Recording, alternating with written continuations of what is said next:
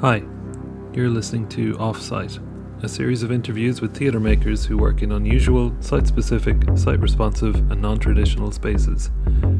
This series was recorded over 2 weeks in December 2020 and is supported by the Arts Council. I'm Owen Winning, and in this episode I'm talking to Tom Lane.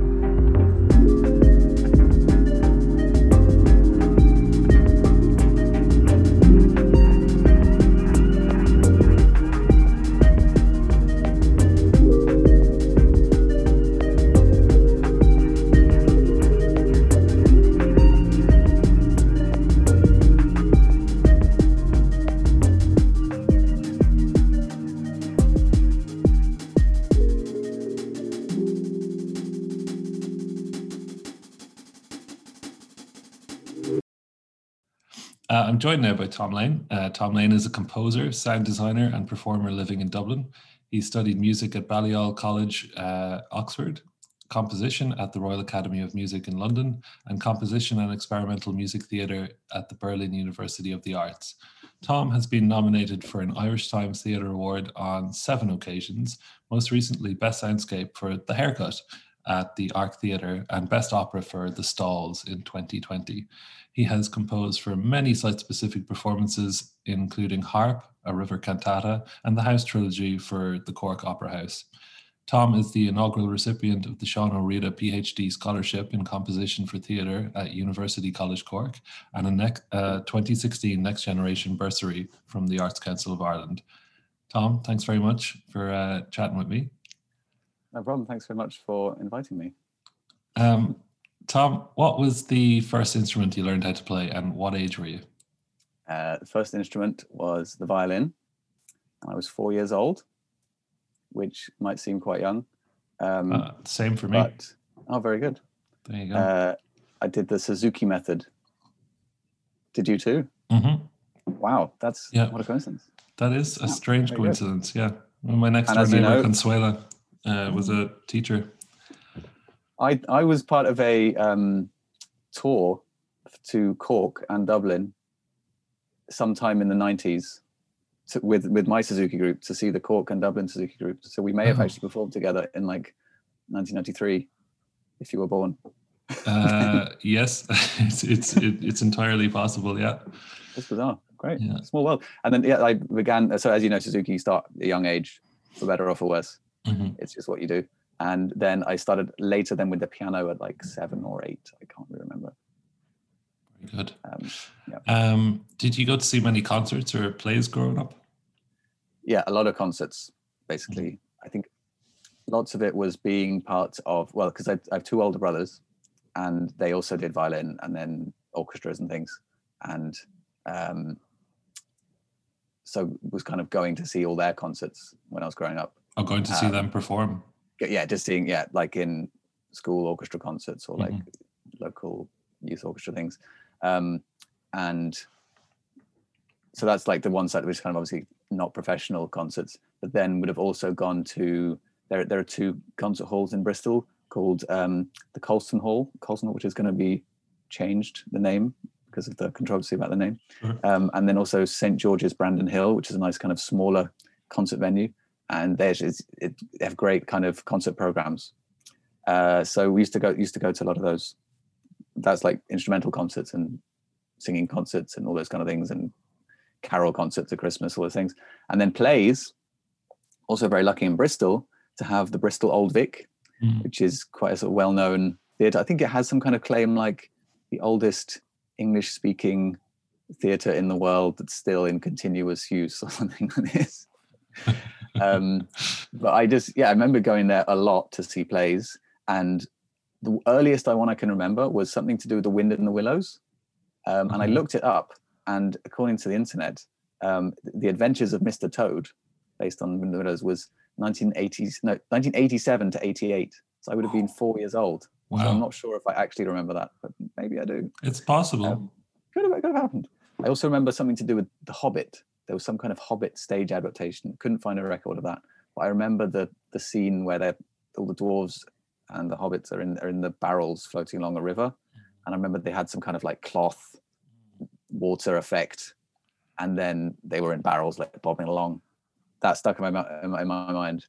That could have been any time, but yeah, I do go see a lot of things. Obviously, then annual pantos and things, and then again like school musicals and school plays all the time. Going to see those, my brothers, or like being part of primary school plays. Okay, right. So yeah, quite a good grounding then. I mean, from my memory, it seems like I was always at some kind of play or show. I'm not sure what birthday it was. Potentially, well, I think it was primary school, so before the age of 11. As a birthday party. I don't know if this was my idea or my parents. The activity was a behind the scenes tour of the Bristol Old Vic Theatre. Okay. I mean, my fate was sealed. Yeah. So we got to see like. To me, that sounds fantastic. I know. Me now too. But I don't know who. Yeah, my parents are very into theatre and music and things. Okay. They love that stuff. But it was great. I still remember things. We went to see like the costume department. There was all the wigs. They went to see like they have these kind of ancient preserved seating banks from the 17th, 18th century, a long time ago. They have these cool things in the roof. They're like kind of like a bowling alley in the roof, and apparently they rolled cannonballs down it. That thunder sound effect. Yeah, and it was recently restored apparently, and they've used it in the production. But that stuck in my brain. I remember seeing that, and they talked about it. And 30 years later, here I am, 20, 25. So that a lot of exposure to theatre and music, live performances. Right. So very lucky to have that. Did you decide that you wanted to become a professional musician or professional composer at an early age then? No, I definitely don't think I did, because partly I didn't know anybody who was that as a job. I knew like music teachers, like my instrumental teachers, which was definitely good. I kind of wasn't really interested in teaching, but that I didn't really know anyone who played like in a professional orchestra or was a professional actor or a designer of any kind, of that kind of thing.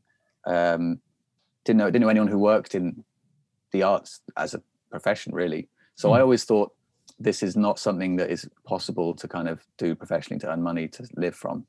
And then also in school, maybe sensibly, things like music teachers and drama teachers, they kind of actively, maybe I'm overdoing it, but they kind of actively discouraged us from trying to pursue it professionally. I guess they were very like realistic about the chances and the possibilities of sort of making it. It's pretty slim, and maybe they thought we weren't. You don't want to end up like me, kid, kind of a thing.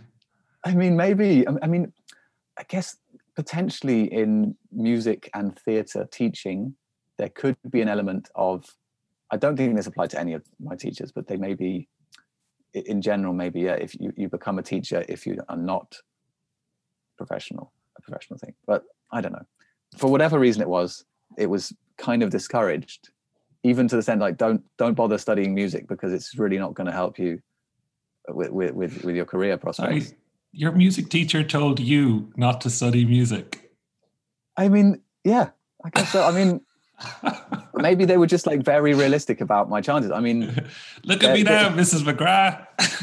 It's a cutthroat world out there, So it was strange. Yeah, so strange. I definitely didn't. I always thought, okay, I'll have some kind of normal job and then do something else, do music for fun, like I used to do at school. And then I guess it just came to the point when I had to choose what to do. I mean, I didn't have to go to university, but I decided to, and I had to choose a subject. And then kind of at that point, I'd kind of narrowed my options of what I was actually spending time doing and was good at. So music was kind of the only option left. Right. I think at one point I considered doing history, and I realized history was quite difficult and quite wasn't really cut out. It was basically a lot of writing essays. So then music was kind of the only the only option I could do, really. So then I did music at university, and then even then, I guess at Oxford, there's quite a lot of there's a smallish music department, I guess, compared to other departments. But there's lots of people who might do that as an undergraduate degree, but then they're just kind of doing it as a degree, and then they might go on and do like law or I don't know. Might be teaching or something, or they'll do some marketing job or something. So it's kind of you're just studying it to just have the experience of it. So even then, there wasn't really that much of a focus on being professional musician. Also because if you're going to be a professional like performing musician, you don't go to university, you go to music college where you're like rigorously trained to be a performing person. Right, like you're literally doing scales and stuff. Yeah, it's just hardcore practice on the instrument, because it's like you're in like sports college, you know, you're just training hard for the big I see. Yeah. Olympics. But then I guess the turning point was then when I got more into composition. Like I started doing composition at school when I was about 14, 15 as part of like schoolwork. And then I got more into it when I was at university, because there was like opportunities for composing pieces for instruments and for groups and workshops and things. And then a 3-year undergraduate degree flies by. You know, I was like 20 already, and it was like, I'm finished in a few months now. What am I doing next? Because I started at 18, was finished 21, so I'm at the age of 20. And I thought, okay, I'm into composition. And then I realized you could go to music college to study composition, which is pretty cool. You could like, you know, be with all these like amazing instrumentalists, because I suppose, yeah, this kind of idea of music college is this like amazing place where the best instrumentalists and singers in the world are. Yeah, I mean, it makes me think of like Fame. Yeah, it's exactly. It's like the college to train you for the big stage, you know. But again, I was under no illusions ever in my like growing up that I was, for example, a good enough violinist or pianist. I was never like, I didn't practice enough. I knew I didn't have the technical ability and even the commitment. So I knew and my teachers, and again, they're like, you're not going to go to music college. No encouragement. That's fine. It just made me work harder. But then it's like, okay, I can go there for composition and I can really specialize. And one of the like the kind of composition tutor at the university I was at, he I think had previously taught at the music college I applied to, and he also said to me, it's very competitive to get in. You could try, but I really don't think it's maybe you're going to make it. Okay, I'll do my best. So I worked really hard on like the interview, and I remember we had to like study a particular piece by Stravinsky, and they would ask us questions about it in the interview. And this is the Royal Academy of Music in London, and so I was like, okay. So I went to like it being Oxford, one of like the world specialists in Stravinsky was in one of the other colleges. So I like organized an extra like tutorial with him. Just went and like he talked to me about this piece for a few hours. Amazing. So really good. I actually prepared really well for once in my life. And then sent in like a portfolio and stuff, and then did the interview, and I was accepted, and it was great. And I was only one of 4 people in that year for composition, which was pretty cool. So I felt like, wow, maybe, and that was maybe the point when I thought, okay, I've been selected to do this. Maybe it is something I could do. But then again, throughout the process, they're constantly like telling you you're not good enough. It's the real theme. It's the real theme of like musical training. Oh God. Maybe it's just. I mean, you've seen Whiplash, the movie. Yeah. I mean, it's essentially the process they use in that, isn't it? Just kind of wearing people down. Break them down to build them back up again. And then So at some point in the Royal Academy, you decided that you could actually become a composer. Then was it? No, because again, I mean, so the training we got in the academy, very much for like instrumental concert music and maybe vocal music and operas and that kind of thing. And the model for that is you are commissioned by an ensemble. They approach you, like you somehow establish a reputation that you're a very good composer. Yeah. And you are famous and really good. And then you are approached by this orchestra in somewhere, and they say, we're going to give you £1 million to write this piece. Right. Then we will perform it. And this is a huge privilege. And you will spend, okay, no, it's not £1 million, but some money.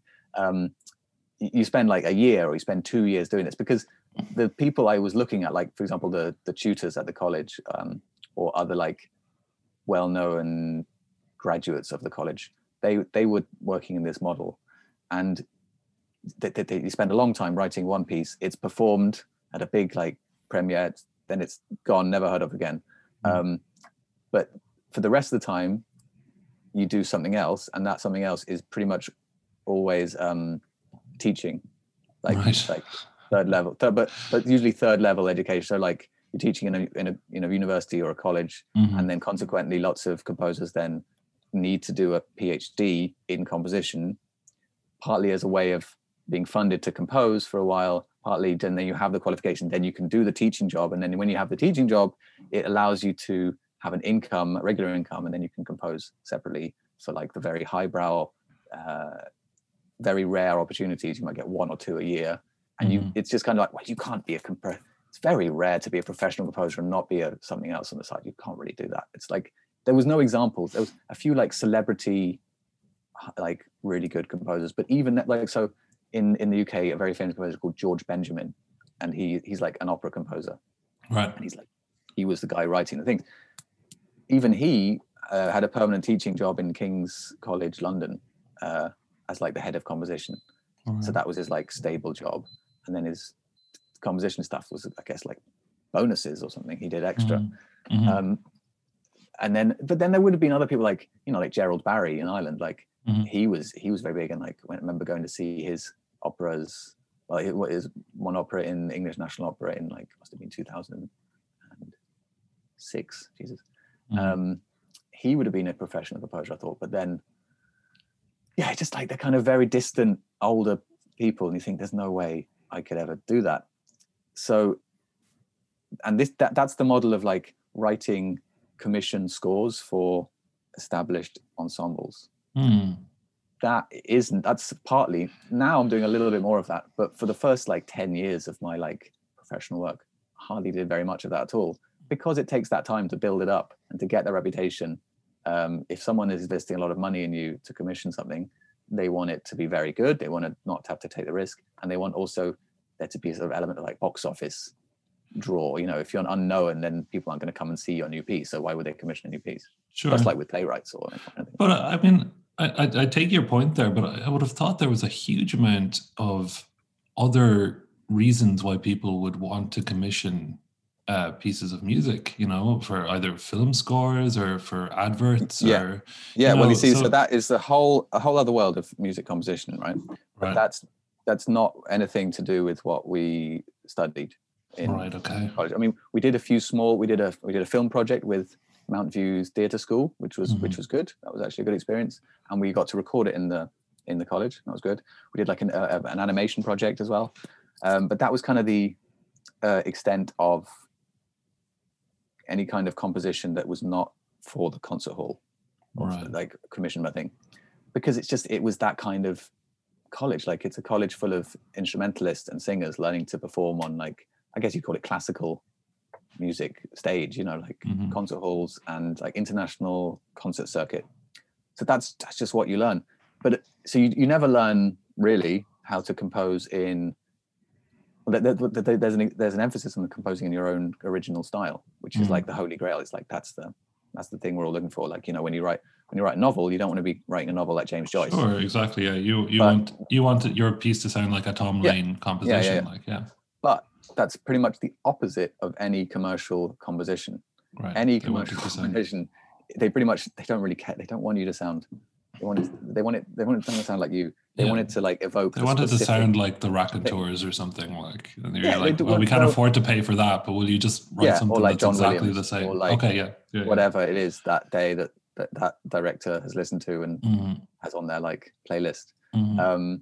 So, I mean, so there's kind of a deliberate emphasis in kind of formal classical composition training, a deliberate emphasis away from anything that would have a sort of real practical commercial purpose. And I guess it's almost like it's frowned upon. Like the more commercial and practical it is, the more it's frowned upon. So you know what I mean? So there's an emphasis on writing obscure, difficult, intellectual, cerebral, original, beautiful, perfect, inaccessible music. There's all these like complicated words. And then of course the result is that the audiences are fairly small, but you know, people that do go like absolutely engage with it, love it, like really know about it, but it is a small audience and very specialized audience, like with like very highbrow art of any kind, you know? And of course it's difficult, highbrow, you know, these kind of terms, it's more complicated than that.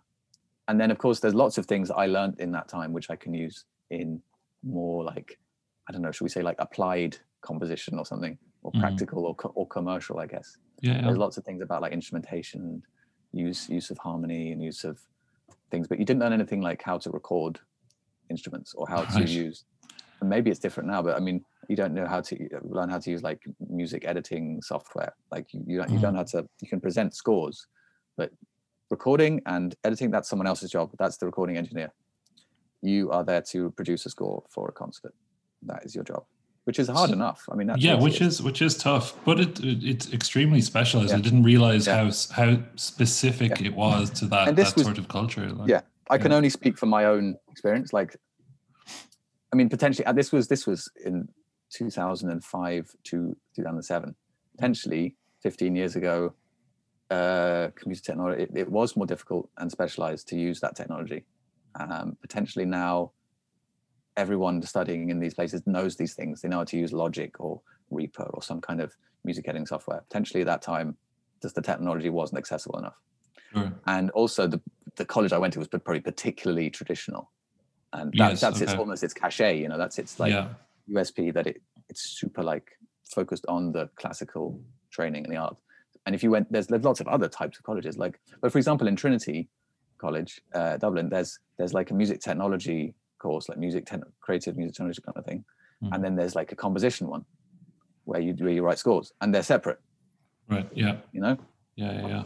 You should know both. So I had to just learn all that stuff myself, and I'm still learning it, and I still really don't know a lot as much as people who really specialize in that. I guess like anything, it's hard to be good at everything and specialize in everything. Yeah, to get a job. Yeah, I mean, that's true, but then there's also kind of the case that, like, as you say, it is something that you should know as part of your primary job, you know? Like, it's almost not exactly the same, but like as if, you know, imagine if you couldn't write music notation and you had like, you know, you were taught all, you know, everything except writing music notation. You're like, great, I have all this knowledge, but I can't communicate it. Exactly. But then I guess also because of the routes people take to that point, some people who are like specialized in more the technology side of things aren't as fluent in music notation. And music notation is like, I mean, it's not complicated, but it is like pretty like, you have to really spend time. It's just kind of a language to learn, you know?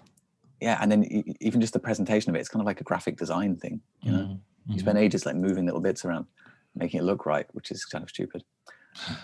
But anyway, at the point I decided to become a professional composer is hard to say exactly, but I have been a professional composer since about 2012. Right. As in like the majority of the money I earn as my income comes from composition. And it is fairly unusual that people are like that is the case. For my background, usually people do that other job and then do the composition. But it's because I do what could be termed as like applied composition or like commercial things for theatre, dance, maybe opera, maybe some video work, that kind of thing. And then also the kind of score thing. So I like to spread myself thinly. I was going to say, in fairness to yourself, you work very hard and you work very regularly as well. So I think that goes a long way towards that. I should ask you something about site-specific theatre, because remember that. The nature of my research. Like, so you said that you became interested in site-specific performance in Berlin, and can you tell me what sort of performances were inspiring you at that point? How they differed from the work that you'd experienced in the UK? So on some levels, just any of the stuff I saw there was different and exciting. So really, as we know, like German theatre there's a lot of German theatre. There's a lot of theatres and there's a lot of stuff being made, and Berlin in particular is very like avant-garde and I don't know what the word is, but experimental maybe, but it's kind of institutionalized experimentalism. It's almost like if it's not experimental, it's not going to be put on. Like you don't go and see a nice period production of a play by a 19th century writer that's very like straight. Just if that was put, it'd be like Riots if that was on in Berlin. People just wouldn't accept it as art. Yeah, that's it. That's a bit of a generalization, but it is a bit like that. And it's different in smaller places in Germany, smaller theaters with like different audiences, like older audiences maybe in like smaller cities. But in Germany, so everything is like, fuck, what is this? So going to see things in like the Gorki Theater and the Schaubühne and the Volkstheater in Berlin, really cool places. I was part of, when I went there, I joined a youth group, even though I was 23, but it was sort of up to 25 years old. It's kind of viable. Just got in there. Yeah, everyone was over 18, to be honest. It was in the Gorki Theater, which is kind of a smallish, it's maybe the fourth biggest, maybe fifth biggest theater. You know, even that, there's like, I don't know how many theaters in Berlin. There's a lot, you know, maybe 10 like producing theaters, maybe between 5 and 10, I'd say. Right. But yeah, and you've also got like the Berliner Ensemble and stuff, you know, with like Brecht and tradition and all this kind of stuff. But part of this Gorki Theater youth group, and that was cool. And we got to like, we went every week and we went to see lots of their productions, and we like engaged with them, and we did like workshops about them. We met the people. That was really cool. So that was like just general theater stuff. And then of course, like opera stuff as well. There's like 3 opera houses. The site-specific stuff, I think, had a real impact on me because I was like involved in it. I was part of it. Right. And the reason for this was that I was studying at the University of the Arts, the Universität der Künste, UDK, and the tutor there, there's basically 2 composition tutors, and the one I had is a guy called Professor Daniel Ott, who's a Swiss composer. And I didn't even really know it so much at the time when I applied. Well, I knew that he did what they called experimentelles Musiktheater, so experimental music theater, and that's nothing to do with musical theater. That's right. like a whole other world. So it's basically like composed theater, or like treating theatrical elements as composed material. You know, it's kind of like combining the kind of traditional classical scores I'd done with more experimental theater techniques. But then, as well as that, he also is just like a huge site-specific theater composer, or off-site, or whatever. I mean, he just does stuff in crazy places. And then, because he was a tutor at the college, then he used to do these kind of big projects with the students from the college, and then also across like the different departments, because they have like a theater department, and they have singing department and instrumental department, and art and stuff.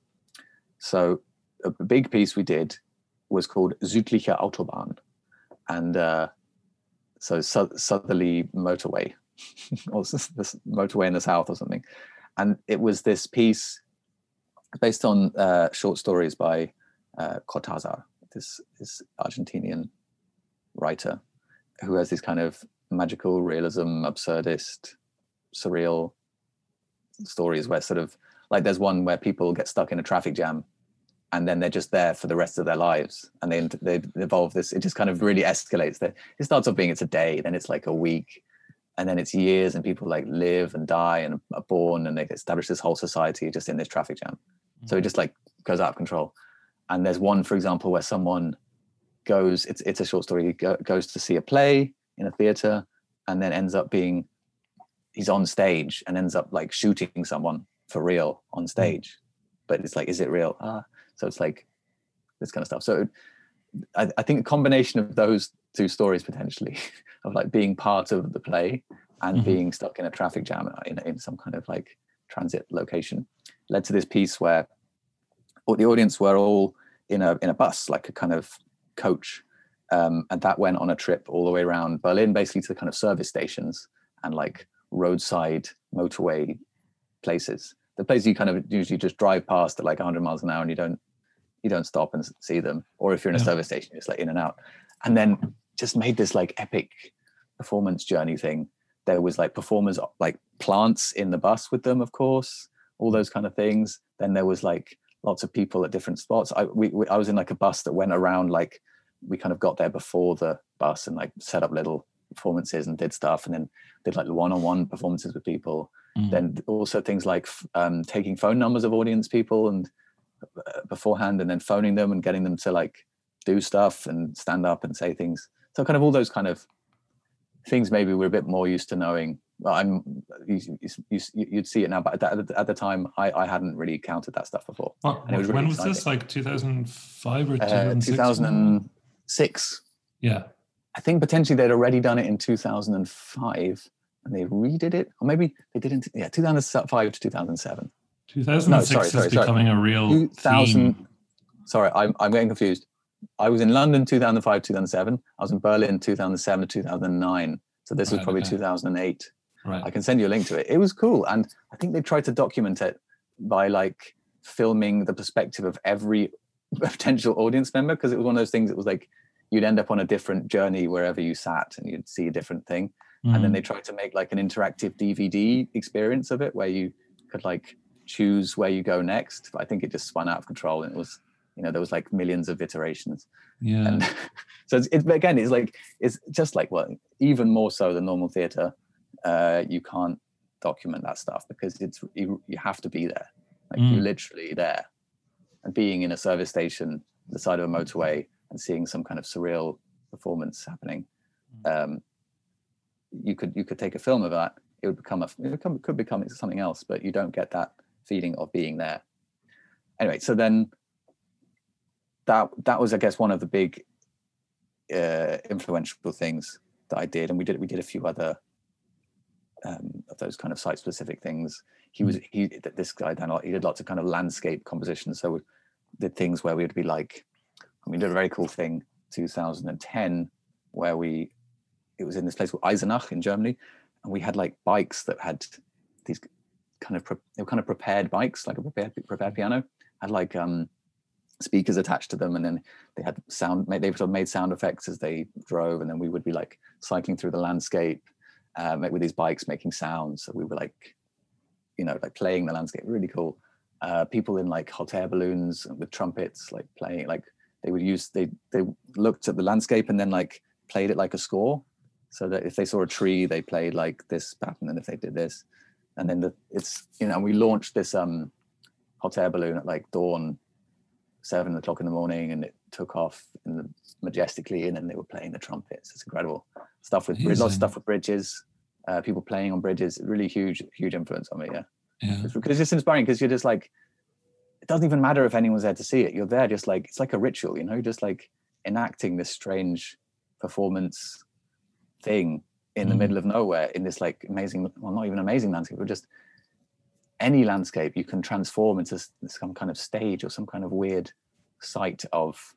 It is very much like a ritual, I guess. It's like you think of what happened maybe in Stonehenge or in Newgrange and that kind of stuff. It's things that like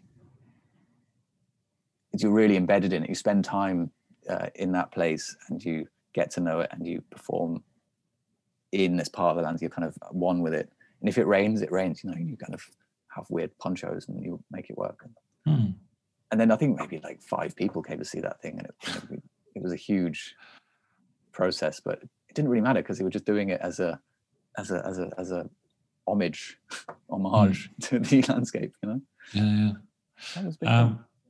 With your first site-specific piece, Abenteuer Einrichtungshaus, later revived as Flatpack in Dublin, you were aiming to incorporate non-musical elements to achieve a more complete form of performance, according to your thesis.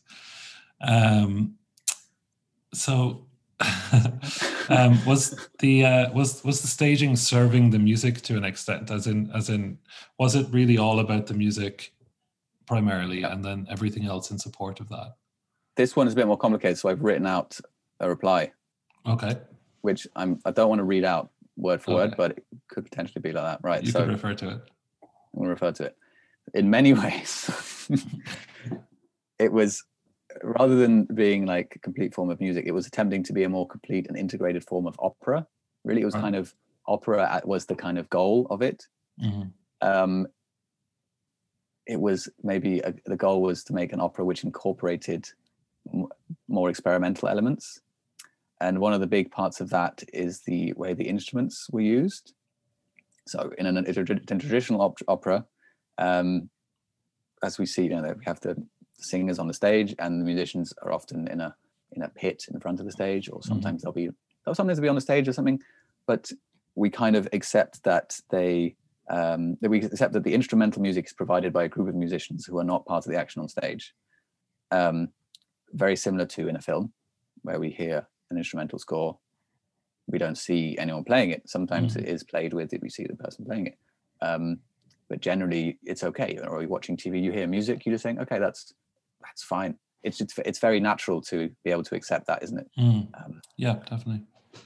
And it's probably just something fundamental to the way we experience like visual drama, that we can put music with it, like ancient like shadow puppet plays or ancient Greek dramas, that kind of thing. But it's also a similar way to say like stage lighting. You accept that part of the light on stage is provided by lights that you can't see. It's not a big deal. It's just like, if it was all just like practical lamps on stage, I'm sure you know more about this than me, sure, then you wouldn't have enough light. So that's fine. Exactly, it's like, if everything was provided by the actors on stage playing instruments, it just wouldn't be practical, and it would be strange. So but the thing that I find when I go and see operas, that I find the instrumental music very engaging and interesting. And sometimes I will like watch the band a lot. Like I think it is dramatic in its own way. And it's interesting to like play with it. And like traditional operas do this as well. Often they have like on stage bands, or they'll have off stage bands where there's like real music happening, like diegetic, like in a film. There's like a marching band comes on and it's like integrated with the orchestral music. But I kind of wanted to make this in a like as a real like part of the actual composition of the piece. So for example, in Flatback, the scene, it's called the living room scene, because all the scenes are divided by the type of room they're in, because it's like an IKEA department. Yeah, it's like the displays, the room displays in an IKEA shop. In the living room scene, living rooms are very handy because often people have pianos in their living rooms. Pianos are instruments, but they're also kind of furniture. So that's a nice crossover, because it's about furniture, it's about instruments singing. So in the scene in the living room, the pianist is providing the instrumental music for the singer to sing with, but is also like a character. So he's like the pianist playing the piano. He's kind of, the idea was like he was living with the singer. They were like sharing a flat. Right. And then he's so engaged with his piano practice that he doesn't help building the shelf. It's pretty prosaic. But there's always, so he plays his he plays scales. He plays like his kind of sorry, keyboard here. I didn't realize he had a keyboard there. Oh yeah, always ready to go. So he plays his kind of normal scales, but then in the music you get these kind of overlapping. You kind of get overlapping different scales and different keys, and then that's not something you'd ever do in reality because it would sound terrible and it's really hard to do. But the point is then, so it started with this kind of like origin point of the realism of someone practicing scales in a flat, but then very quickly like departs and it extrapolates that and combines things with different things and composes it and makes it like slightly absurd, maybe surreal, but makes it into an interesting piece of music and drama. So it's kind of having an element of realism in it, but then instantly kind of turning on its head and playing with it. And like in the bedroom scene, there's an accordionist sitting like on the bed as part, they're kind of ignoring him. So it's kind of, he's providing the music, but it's almost like acknowledging the absurdity of any opera where there's this like invisible orchestra that's providing this amazing predetermined soundtrack to people's seemingly normal lives. But in the same way as like in a play with a script, there's a script, and it's not real. It's kind of, it might have like some kind of semblance of reality, but it's completely divorced from that. So it's kind of just playing with those ideas. And I was just interested in those things at the time. Like, why do we think it's normal to have instrumental music and people singing about stuff? It's completely crazy. It's absurd to sing something rather than say it. But even in real life, people do it, just like maybe at home, they'll be singing to each themselves or to each other for fun. But when you have the opportunity to like control the different elements in a production, like script, like the lighting, like the music, you can create these like very layered, rich worlds of like music and drama and everything. You can put a lot into this short space of time, and it's very exciting and fun. So that's, I guess, what I was trying to do. So in a way, the music was also like serving, like in any opera, it's supposed to serve the drama, serve the story. And one of the like funny things I did was that none of the words make sense. They're just like here product names. Right, yeah. But in lots of operas, you can't really understand the words, and the words aren't sometimes all that important. Right. It's often in a different language. You know, you might not know Italian if they don't have subtitles or whatever. But you kind of know what's going on. Like if you watch a foreign language film as well without subtitles, you can get a lot from it anyway. So I thought, well, why have any words that are understandable? And then people sort of read in their own, even to the words, they read in their own meaning to it. Like they were like, oh yeah, I understood that singer was with this woman. I presume though as well that just makes it much more accessible, you know, and tourable as a idea. You'd like to think so, yeah. I mean, we did it in Germany, did it in Berlin twice, and then in Hamburg once, and then we did it in Dublin, 2012, which is good. It didn't have another life after that. Maybe in the future. It's quite a mad piece in the way that also the first three scenes happen at the same time.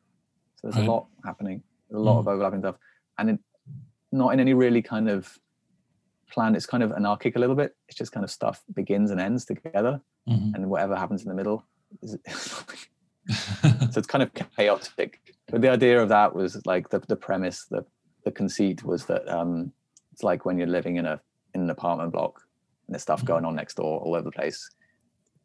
It's kind of influencing your life, but you have no control over it, and it's just like a cacophony, but it's kind of part of your everyday oral world. I'm sure you can relate to. Yeah, absolutely. Do you enjoy the process of collaboration, or do you prefer to have more control over a finished piece of work? Good question. Both are nice, and both. So working alone or working with collaborators, I think if you do too much of one, you miss the other. Maybe in both cases. Right. I've kind of at this point I've done so much working with other people that when I do stuff on my own, like some of the scores I write, I kind of miss actually having someone else working with me. And then I realize as well that I miss a lot of things. I do a lot of, I don't know if they're mistakes, but I'll kind of miss opportunities for making things better. Because you spend so long working. You don't have an external critical eye. Like, that's it. Yeah. Or even just another creative person bringing something like saying like, "Why didn't you do this?" And you're like, "Whoa, I literally never thought of that. Thank God you're here." Or and then also the very detailed stuff, like when we're on the operas with the Cork Opera House operas, I work with Lily Ackerman, who's a librettist.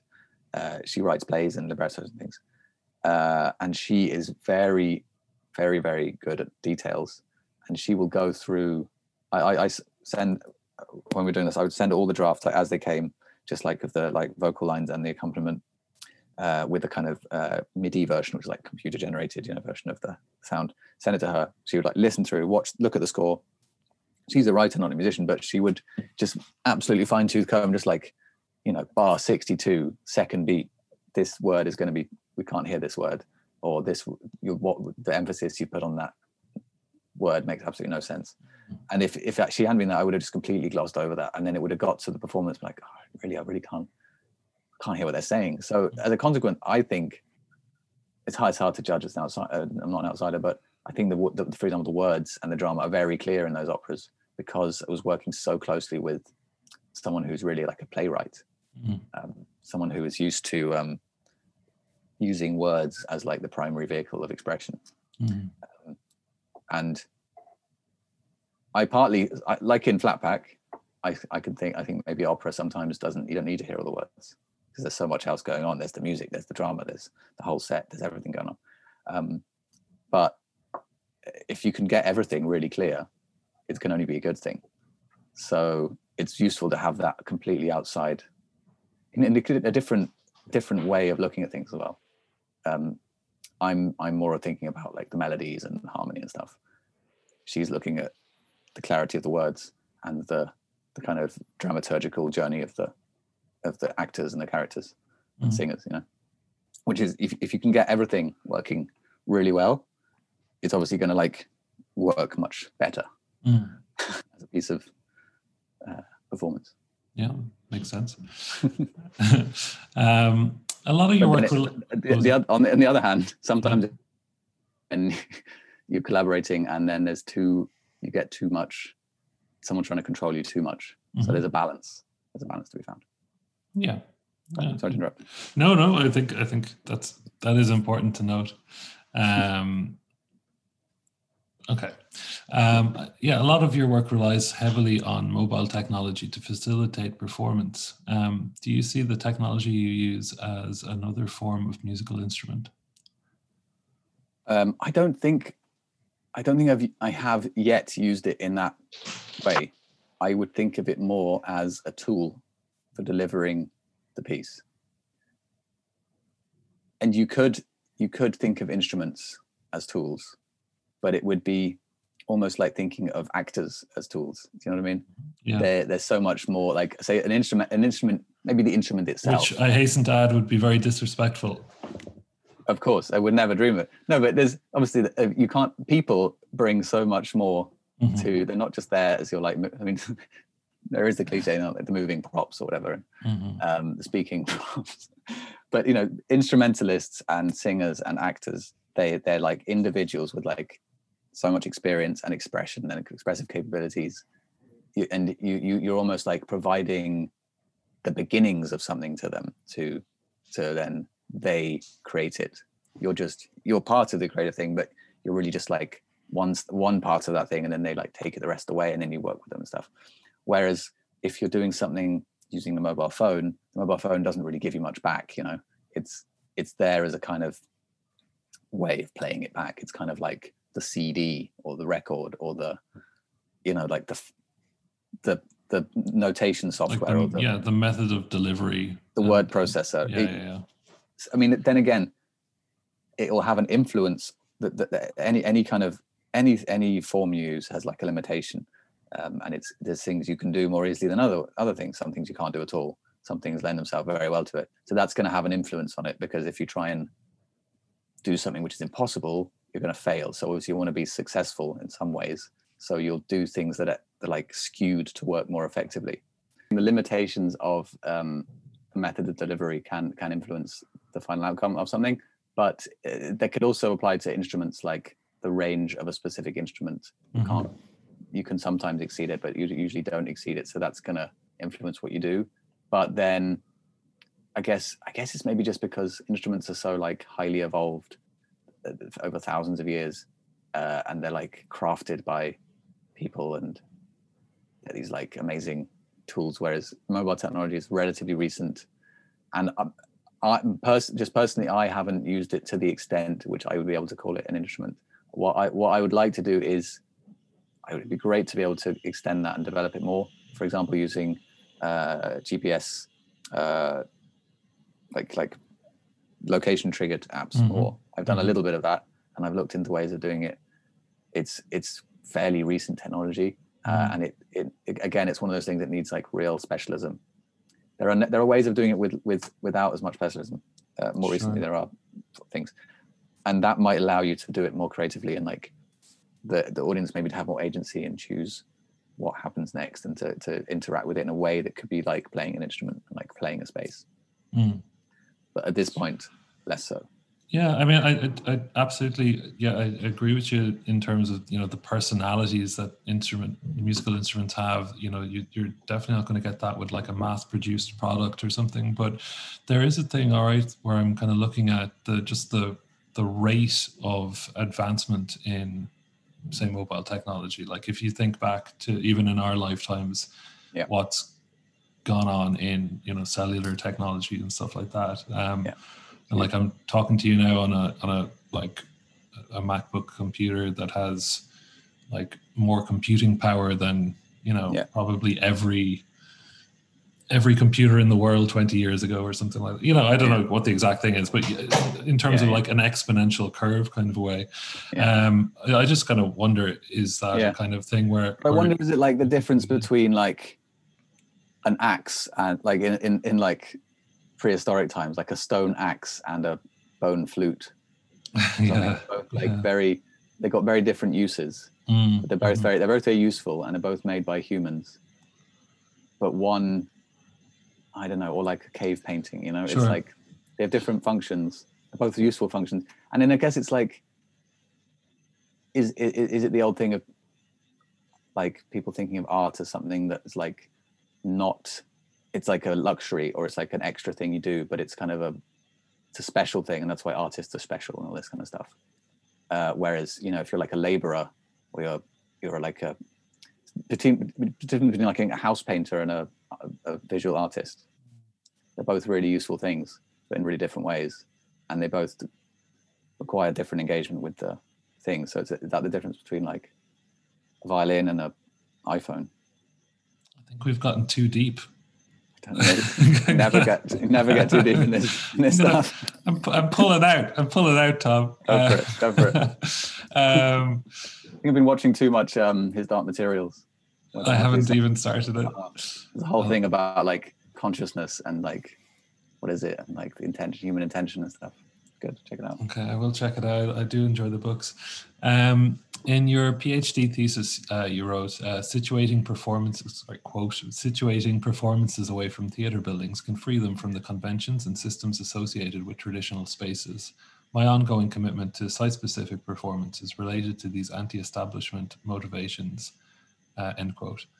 Have you found that your performances attract an audience that are not interested in traditional theatre and concert spaces? Yeah, pretty radical, isn't it? It's what you write afterwards wasn't, you know, you sort of disavow your social radical roots.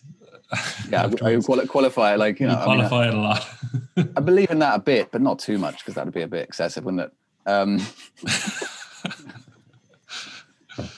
No, I mean, I like to think so, and it's difficult to say, and I have not carried out the like detailed audience things, but anecdotally, which is always the best kind of evidence,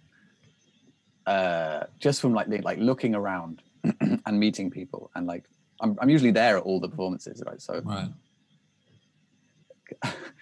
I've been to all of my own performances pretty much, and I can kind of gauge what kind of people and who's there.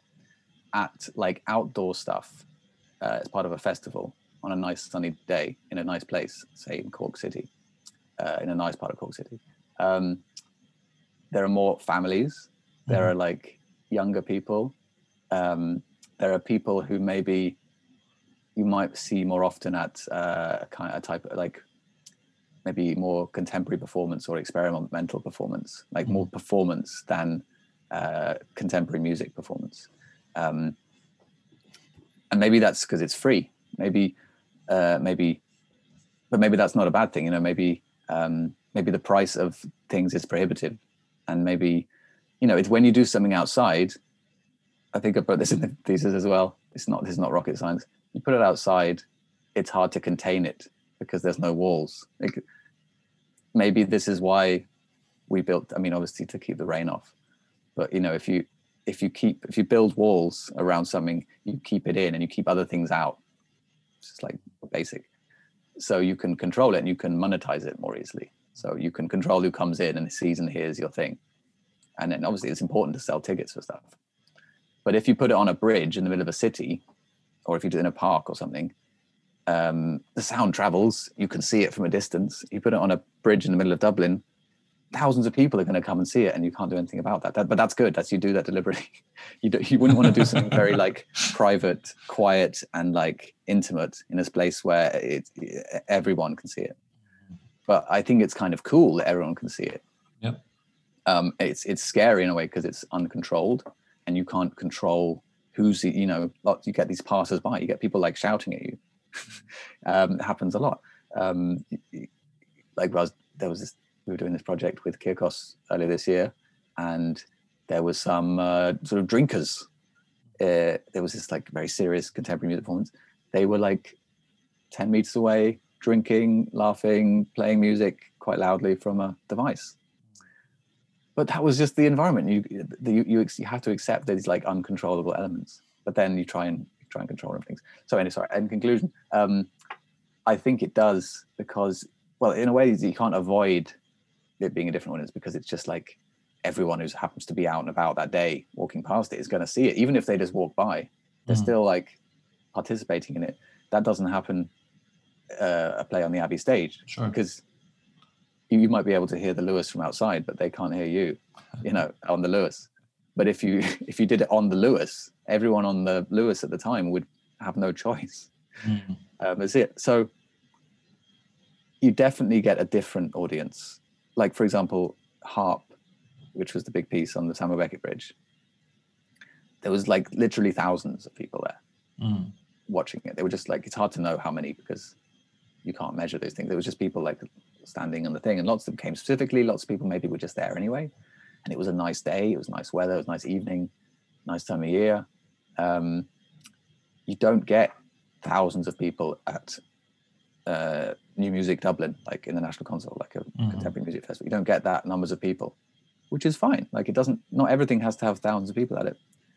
But just by the fact that there are that many people, there must have been different people to who go to the other things. I kind of like that because sometimes even I, who was like, I've gone through all these like rigorous educational institutions, even I don't want to go to some or all contemporary music concerts. Even if they're of the best quality and very engaging, sometimes I want to see something completely different because I like more strange performances sometimes, like in the Fringe or something. So if even I am not interested in this very like specific type of performance, then how can we expect like everyone else to do that? So that's why I like this idea of making it more accessible and democratic and opening it up to everyone. I'm gonna do a little sort of Cormac O'Hara style devil's advocate faux outrage thing. Tom Lane, what gives you the right to impose your contemporary music on passers-by? Like, is there an arrogance in that? Is there a sort of a oh, here, you should listen to this? Yeah, no, there is definitely, yeah. Absolutely. And then you there are times people actually maybe would complain. In reality, practically, we're talking about very short events of like under an hour once happening. So in terms of like the overall time, I guess we did encounter this when we did this piece, Beats, Bells and Bridges in Cork. And one of the pieces, Bells, was with the Shandon Bells. And we did it on a Sunday afternoon. It happened to be the day, this was 2016. So was that the European Cup? I think Ireland did very well in the European Cup. I think they got to the semi-finals. Anyway, it was a big match. Right. And we had to wait for the match to finish, and it went to extra time and all this stuff. We had to wait before we could start rehearsing and stuff because there was a pub next to it, and everyone was like roaring the whole time. So well, in the same way, as there's lots of like public impositions of sound already going on, like even people driving past constantly, or people in pubs screaming. But then we were then rehearsing and playing the same thing on the bells over and over again, which is something they do a lot in Shandon anyway. So the residents are kind of, well, they're used to it, but they're probably also very annoyed already. So we did get a few complaints. So that was a bit of an imposition, but it was only for a couple of hours. We were gone. We were out of there then after that. So I guess it is an arrogance in some ways. In the same way as I think you have to have, if you're doing anything creative where you're making something new and creating something original from where there was nothing before, you've got to have some level of kind of arrogance, or what's the word? Self-confidence or something that this should exist. If you think, like, you might be of the opinion enough stuff exists in the world already, I don't want to contribute to that. Being an artist is not the job for you then, if you think that. Potentially. I mean, this could be disputed, but I think there's some I feel like I need to have some element of some, maybe it's like what's the word, extrovertism, or just wanting to display something, like a piece of work. You might want no one ever to see it. That's fine too. But you're creating something in the world, and you need some kind of belief in that thing in order to put in the time it takes to create it. So why not put it outside and make it loud? Yeah. But it is, yeah. But then why not be arrogant? I mean, people are arrogant about terrible things. Why not be arrogant about something that sounds nice and is enjoyable and is a lovely thing? You know, people are out there with their like motorbikes with deliberately loud exhaust pipes. It doesn't sound great, but they do it roaring past. I'd rather have a lovely percussion piece. I think a lot of people would too. Yeah, I think so. You keep on top of compositions in your work, often serving as musical director as well as composer. To what extent do you like to involve yourself in the other fields, such as design, direction, choreography? I try not to, because I know from experience that if someone else from another field involves themselves in my field, it's off-putting. Mm-hmm. Sometimes I do. Sometimes unasked and I feel bad. Sometimes I'm asked and I will contribute something, but I have to qualify it with that it's not my specialism.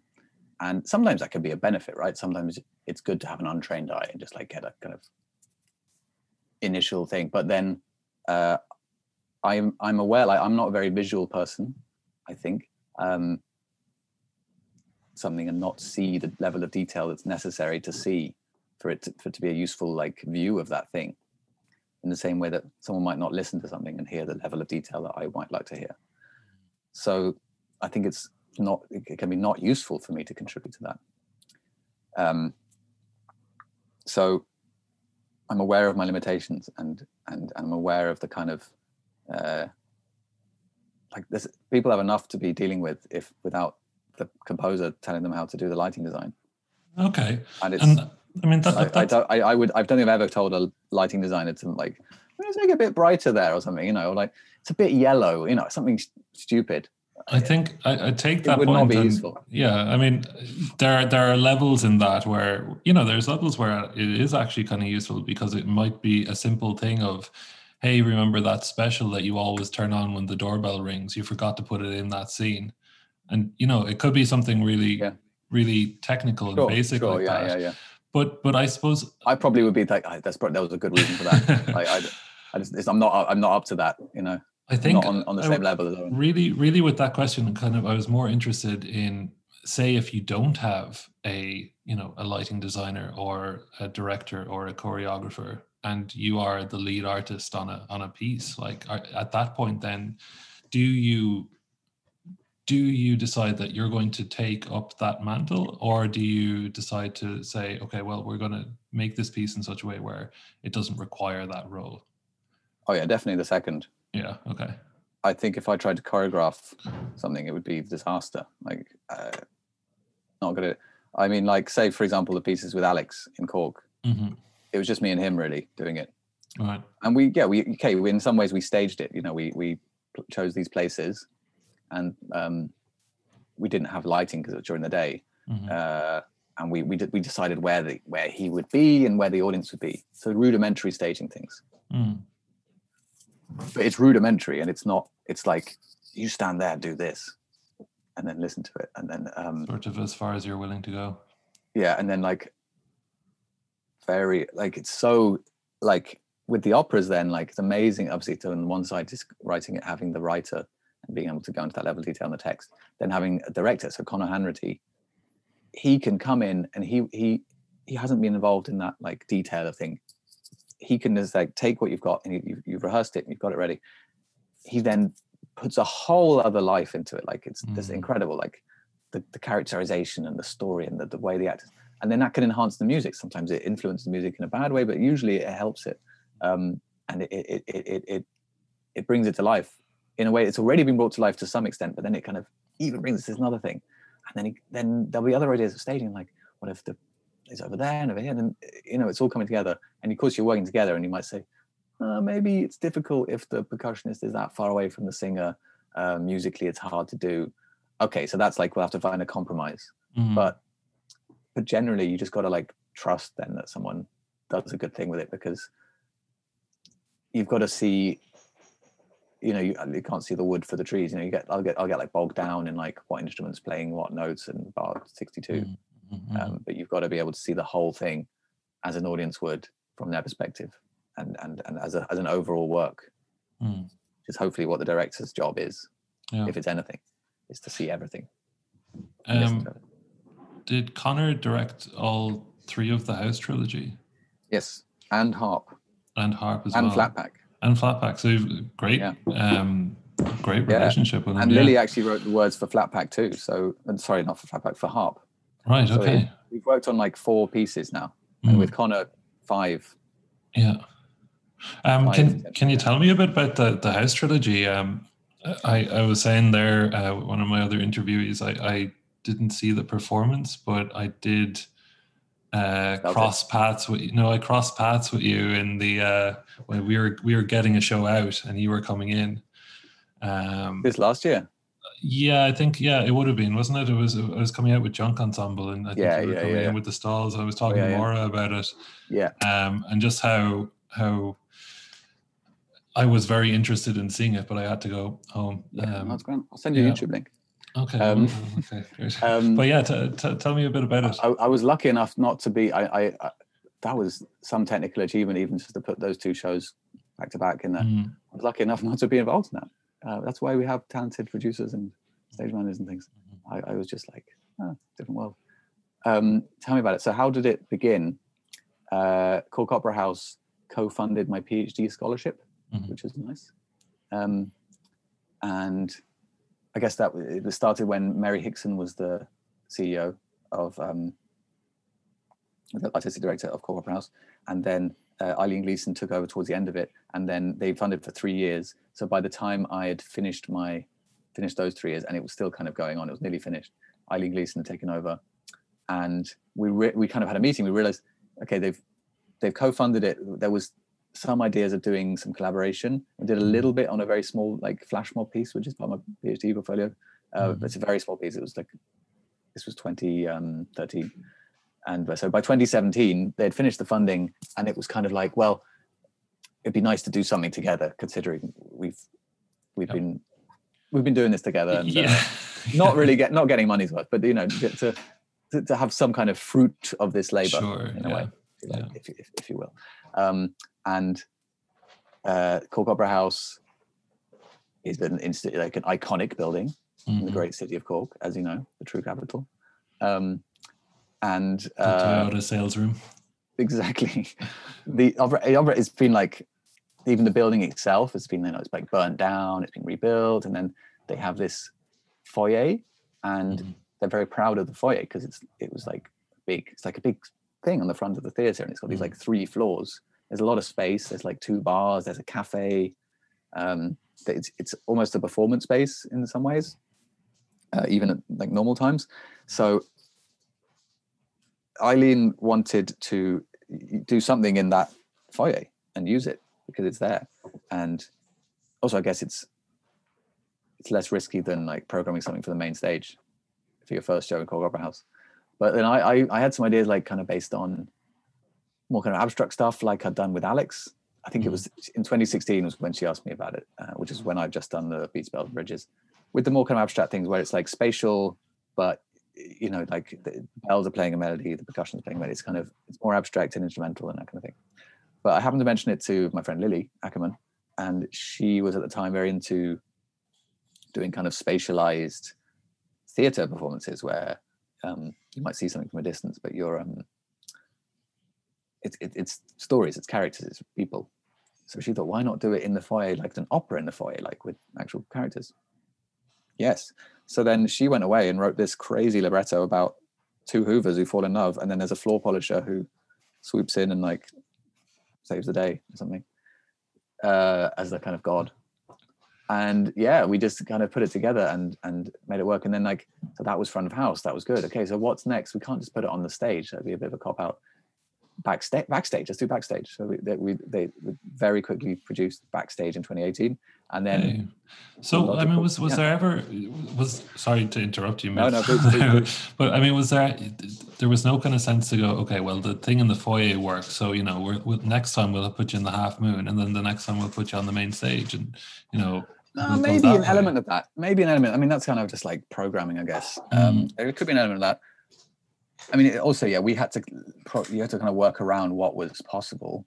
But so backstage, there was actually nothing on the main stage then when we did that. And that was good because at the end, we're kind of standing in what was the Half Moon, that kind of scene dock area. Mm-hmm.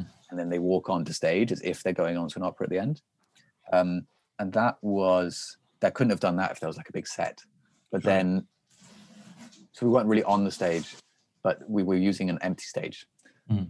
But I guess there is something like that, but it kind of, and even as a journey, it makes sense that you start the front of house, you know, like not inside, and then you go to the backstage, which is kind of still like not on the stage. And then finally you're kind of inside, you're in the theater, and the audience is on the stage, in front of the stage, and the singers are the audience.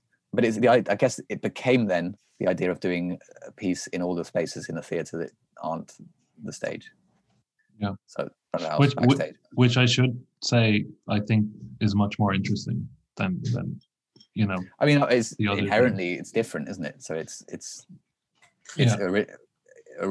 automatically original, which is good. Yeah. Yeah. So that was fun, and then doing it in the places, in the actual space. You know, you could stage all of those anywhere on a stage.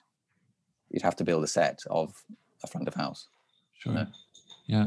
Which it could be interesting. And it makes a lot of challenges with like audience numbers and putting people. And I was gonna ask, like, how much obviously the amount of the audience, you know, where you put your instruments has a huge sonic implications, you know, for the piece. Like, was that in your mind as you were composing it, like where instruments would be, or was that something you could only find out once you kind of got into rehearsals? A bit of both. Like, for example, the beginning of front of house is just one soprano and a clarinet, and that's very mobile and very flexible. And we had a great clarinetist, and she was able to like memorize the music. She could be anywhere. She could be like walking around, you know, and she did. She kind of came down the stairs, and that's cool. Yeah. Singers are very mobile. When you start having percussion instruments, then you get a bit more rooted, but then you have to then bear in mind. So then, for example, I knew that one scene was going to be on one floor of the opera house, and another scene was going to be on another completely separate floor, which is a long way. Yeah. So then just automatically say, right, if I have one percussion instrument, one large percussion instrument in this one scene, I can't have it in the other scene, and vice versa. So because it's like a big yoke that you can't move easily. But you can move, but it takes time. So if you want a smooth transition, you've got to leave that there and go. But then that's actually, that seems fairly, that makes sense to me, because it's like the sound of the vibraphone is associated with that scene and at that room. Leave it behind, we're moving on to the next thing. And I was speaking to Lily recently, and I don't know why, but I'm somehow, the idea, when I think of site-specific performances and theatre and things, I'm always drawn to movement, of like moving audiences around, keeping them moving, keeping them flowing, like in Flatpaks was that, and all these operas, like that kind of thing. I've maybe it's just I don't like being rooted and static to one spot. I don't know. Maybe when you're in a space that isn't designed for sitting and watching, you feel like you need to be kind of transiting and moving through it. But something about it just appeals to me. Keeping it flowing, keeping it mobile, keeping the story going, keeping the music going, keeping everything in a kind of sense of forward movement. I like that.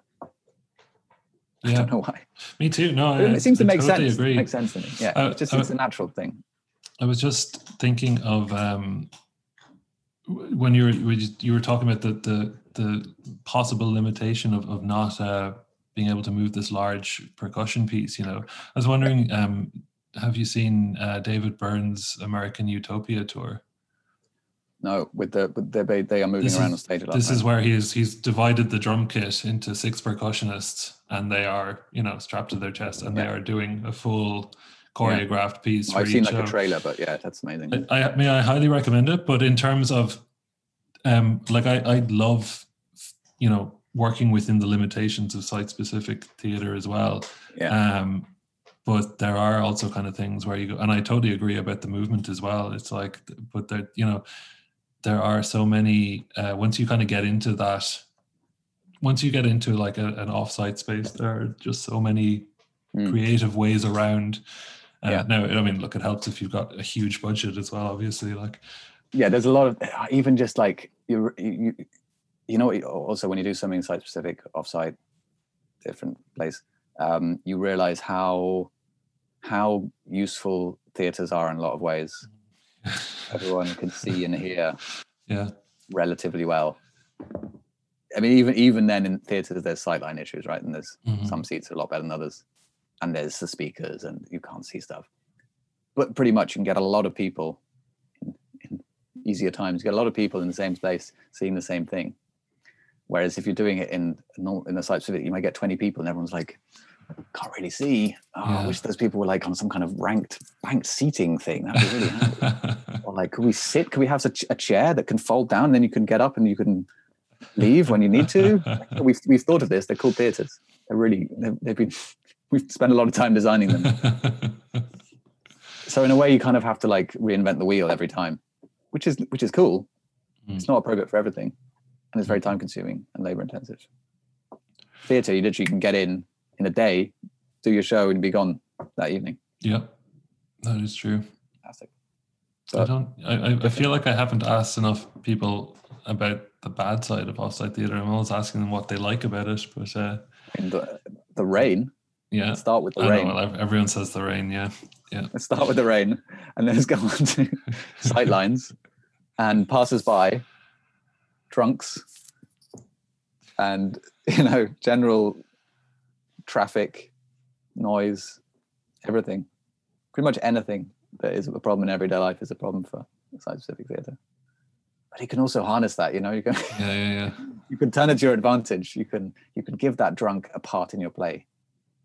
They will be a star. Well, I was talking to Donald Gallagher about putting on the Big Chapel, and Big Chapel X. The Big Chapel X, but I just called it the Big Chapel, and he didn't correct me.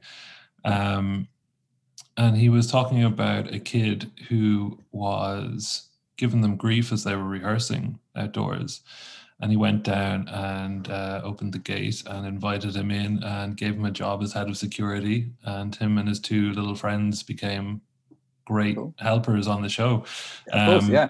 I think it's the unknown thing that people are like, so if you're doing some kind of weird performance thing and it's come out of nowhere, and that person, the passers-by, people who live there have no context for it, and you suddenly do this thing, they're gonna want to interact with it, but they don't understand it, so it's going to be like, it's not going to be a positive interaction generally.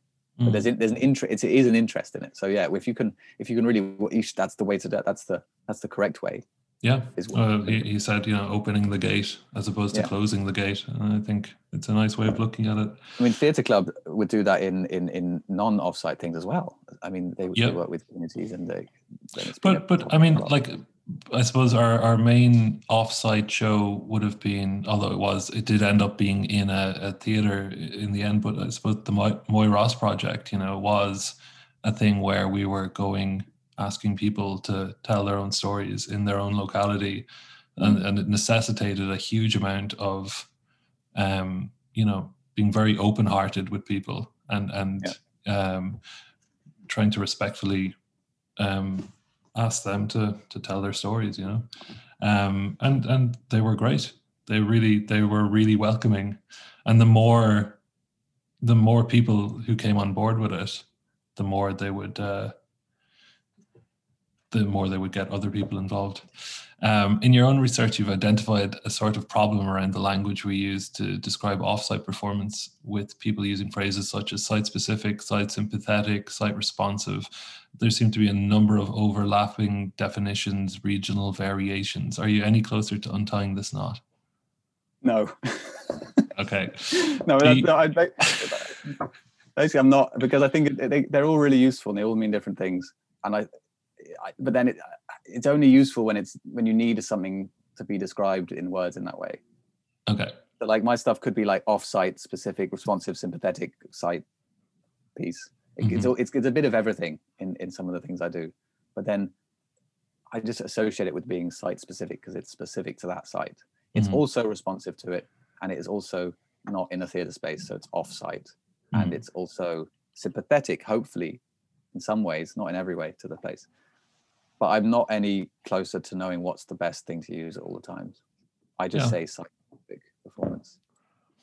I feel like with many other linguistic things, it's just you just ask the other person that you're talking to, how do you like to refer to your work, or you say how do you refer to my work, or something like that, and then you're kind of both on the same page. I don't think there's any really offense can be taken or given in it.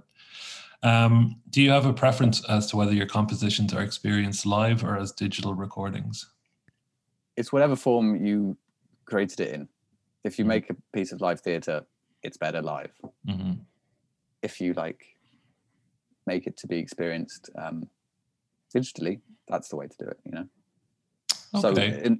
So if it's made live, 100% live is better every time. But then again, for example, some of my pieces are like essentially pre-recorded tracks, like Hidden Currents or Stream of Consciousness, right? These are like tracks you listen to in a specific place. But there's something live, I think, there's an element of liveness about like the process of going to a specific place, preparing to go, choosing to do it, going there, pressing play. The actual stuff itself is pre-recorded. There's no like element of like risk or like performance in it, which hopefully in a professional theatre production there isn't either. Hopefully it's going to be like the same night after night pretty much within a given parameters. But it's your experience of it is live, if you know what I mean. It's somehow more live by being outside than if you were like sitting on your sofa watching TV. Yeah. Okay. Does that answer? Yeah. Okay, that's great. I was going to make a stupid point about Nevermind being, if Nirvana played Nevermind live, could it be better than the recording, the CD? But I think that's going down a whole. That's just a trap question. I don't think they could because one of them's dead. That's a good point. Okay. To what extent are the sonic limitations of personal headphones a limiting factor in composition for downloadable pieces? Are you concerned that some of the nuance is lost if the listener has substandard headphones? Yes, I am concerned, and it is an issue. It's a lot to a large extent. However, I'm not the first person to encounter this. Mastering is a very important thing, and it's like a huge skill and art form in itself that since the beginning of recorded music, every recording needs to like work on as many types of speaker as possible, like gramophones, and all that. So there's people dedicated to making that work, experts in mastering. And it's a whole art. I've like dabbled with it a little bit, and I've tried doing it on different headphones and that kind of thing, and on different speakers. And it's incredible how different it sounds, and how like the months of work you put into something can sound awful suddenly on just like seemingly okay headphones. So it's because technology is so cheap and available. It seems easy to use. It's got this like illusion of, it's fine, just throw a few things together and it'll sound great. Might sound great to you now, but like any good studio recording engineer will know that it's a lot more complicated than that. They've spent I spent my whole life learning to write notes for a violin. They spend their whole life learning how to master something so it sounds perfect on everyone's radio, car stereo, everything. So it'd be great to have like a little studio of experts I can just like work with.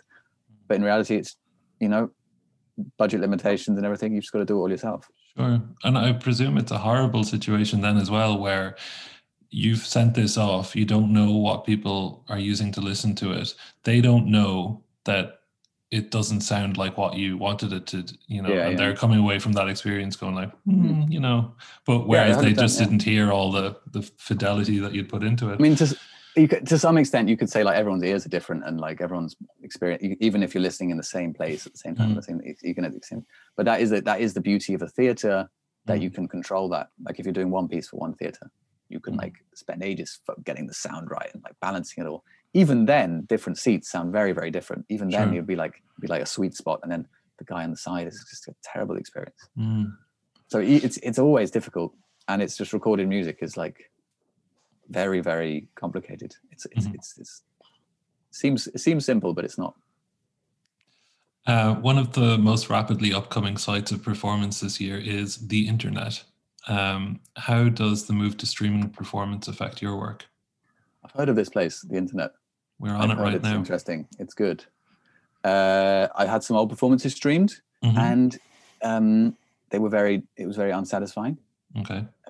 Because they weren't intended to be viewed like that, and then it's a bit deflating. Like it's like listening to your own voice recorded. It's not like you think it is. Stuff that's created for the internet is good because that's what it was made for. Like Dead Centers, To Be a Machine. Yes. And currently showing all over the world, probably. Or even The Encounter, Complicité, which was a live theatre show, but because like it was a headphone-based show. Yeah, I saw that live, and then I watched the streaming, and I thought it did remarkably well. Like, yeah. But it's got to be because of like the medium it's based on. It's got to be. I mean, and whereas if like lots of the streams from the National Theatre in London are very good because they treat it like a piece of TV, like TV theatre, and they've got lots of cameras and it's very well filmed, very well edited. That's the way to do it. If you have one fixed camera at the back of the thing, we all know it's just obvious, like it's not going to come across because you're not working with the medium. It's like you've made something to be one thing and then you completely bypass all of the work you've done to make something work effectively for its format medium, and you just bring in something else and like see it from the other side, like, oh, it doesn't look very good. I wonder why this is. Can't even hear what they're saying. It's like basic, isn't it? I mean, make a piece of TV, you make it well, and you make it for that thing. Make a piece of theatre, you make it well for that thing. Try and do both. You could do it. It's just difficult. Okay. So it's not fun, but. Do you still like to perform in your own work? I do sometimes. However, it is difficult because then you don't know what it's like from outside. Sure. Yeah. But in the stalls I did play, and backstage I did play a bit of viola. Partly a budget consideration. Didn't have to pay myself. Sure. But no, it's fun to do it. But then also I know that like there's better people. As my teachers have been telling me since I was very young, there are better people who are better than me. So I should give them the job. But sometimes I do it. People should give you more money then, so that you could. I mean, that's what I'm always saying to everyone. Yeah. But that's good though. I'm glad that like it's not for like a thing that you never actually wanted to perform. You do enjoy performing the music. It's no, I do. Yeah. It's more that you'd prefer to be outside, being able to have a bigger overview. I mean, essentially, I'm a little bit of a show off sometimes as well. Right. Yeah. I just like to be able to show off something I know I'm very good at. And sometimes I know that like if I was singing in my own musical, it'd be okay, but there's someone who can definitely do it a lot better. So I'd probably look like a fool doing it myself. So I'm better at spending time getting that melody right, getting that home. I know I could do that very well. Hand it to someone else who will really make it really good. I just keep out of the way of it myself. Tom, thanks a million for your time. And just one last question. Like, has the COVID-19 restrictions given you any inspiration towards what your next artistic experiments will be? I think the inspiration has been walking, which has already been a part of a thing I do. I think walking anywhere is very interesting, particularly in cities, because there's so much going on in a relatively short space. It's flaneurism, which I talked about in my PhD as well. Flaneurism, like walking around a city and treating the city as some kind of stage that you're looking at and kind of assembling it yourself and choosing where to walk. It's just endlessly fascinating. And especially when there's nothing else to do, it's very, very big thing. And I've already done a bit of that in my work. I feel like I would like to engage with that more. And that's definitely something that, well, it's definitely an avenue that can be explored more now compared to other avenues like in closed theatre spaces. But it's just something very interesting, and it's related to that idea of movement again. It's the idea of combining movement and stories and music and the passage of time and combining it with actual places and the experience of those places, it's very rich. And I found it fascinating. And I think there's a lot of possibilities. And I would like to explore that. Will I? I don't know if I will in the short term, but I think I would like to, yes. Okay. Well, I hope you get a chance to. Tom, thank you so much. It's been fantastic chatting to you. And I'll look forward to talking to you again. Absolute pleasure. So thanks again to Tom for agreeing to do the interview. Thanks as well to the Arts Council for funding this project. And thanks as well to astronaut Mike Dexter, who composed the theme tune. On the next episode, I'll be speaking to stage manager and production manager Quiva Regan.